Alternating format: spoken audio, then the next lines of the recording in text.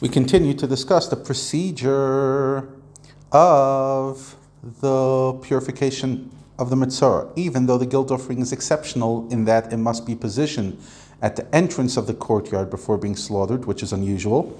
The priest must still slaughter the lamb in a place where one slaughters the regular sin offerings and the ascent offerings, which is within the courtyard, north of the outer altar. So it was positioned originally outside the courtyard so that the Metzora doesn't have to walk into the temple, which he's prohibited to do, but now you go sacrifice it inside the temple.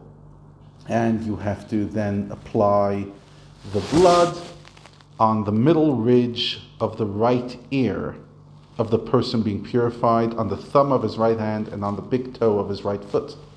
The priest must then take some of the oil and pour it onto the priest's own left palm, in other words, his own hand. The priest must then dip his right index finger into some of the oil that is in his left palm and sprinkle some of the oil with the index finger 7 times in the direction of the Holy of Holies. Then he must put some of the oil on the middle ridge of the right ear of the person being purified, on the thumb of the right hand, and on the big toe of the right foot, on the places we just applied the blood.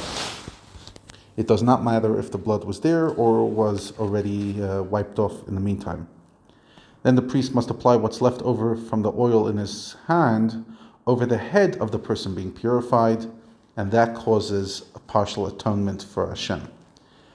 The priest must then offer up the female lamb as a sin offering, which brings additional atonement. After this, he must slaughter the second male lamb as a olah, as an ascent offering.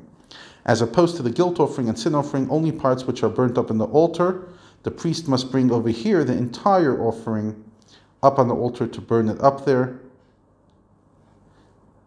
And thus the priest will effect atonement for him, and he will be completely purified.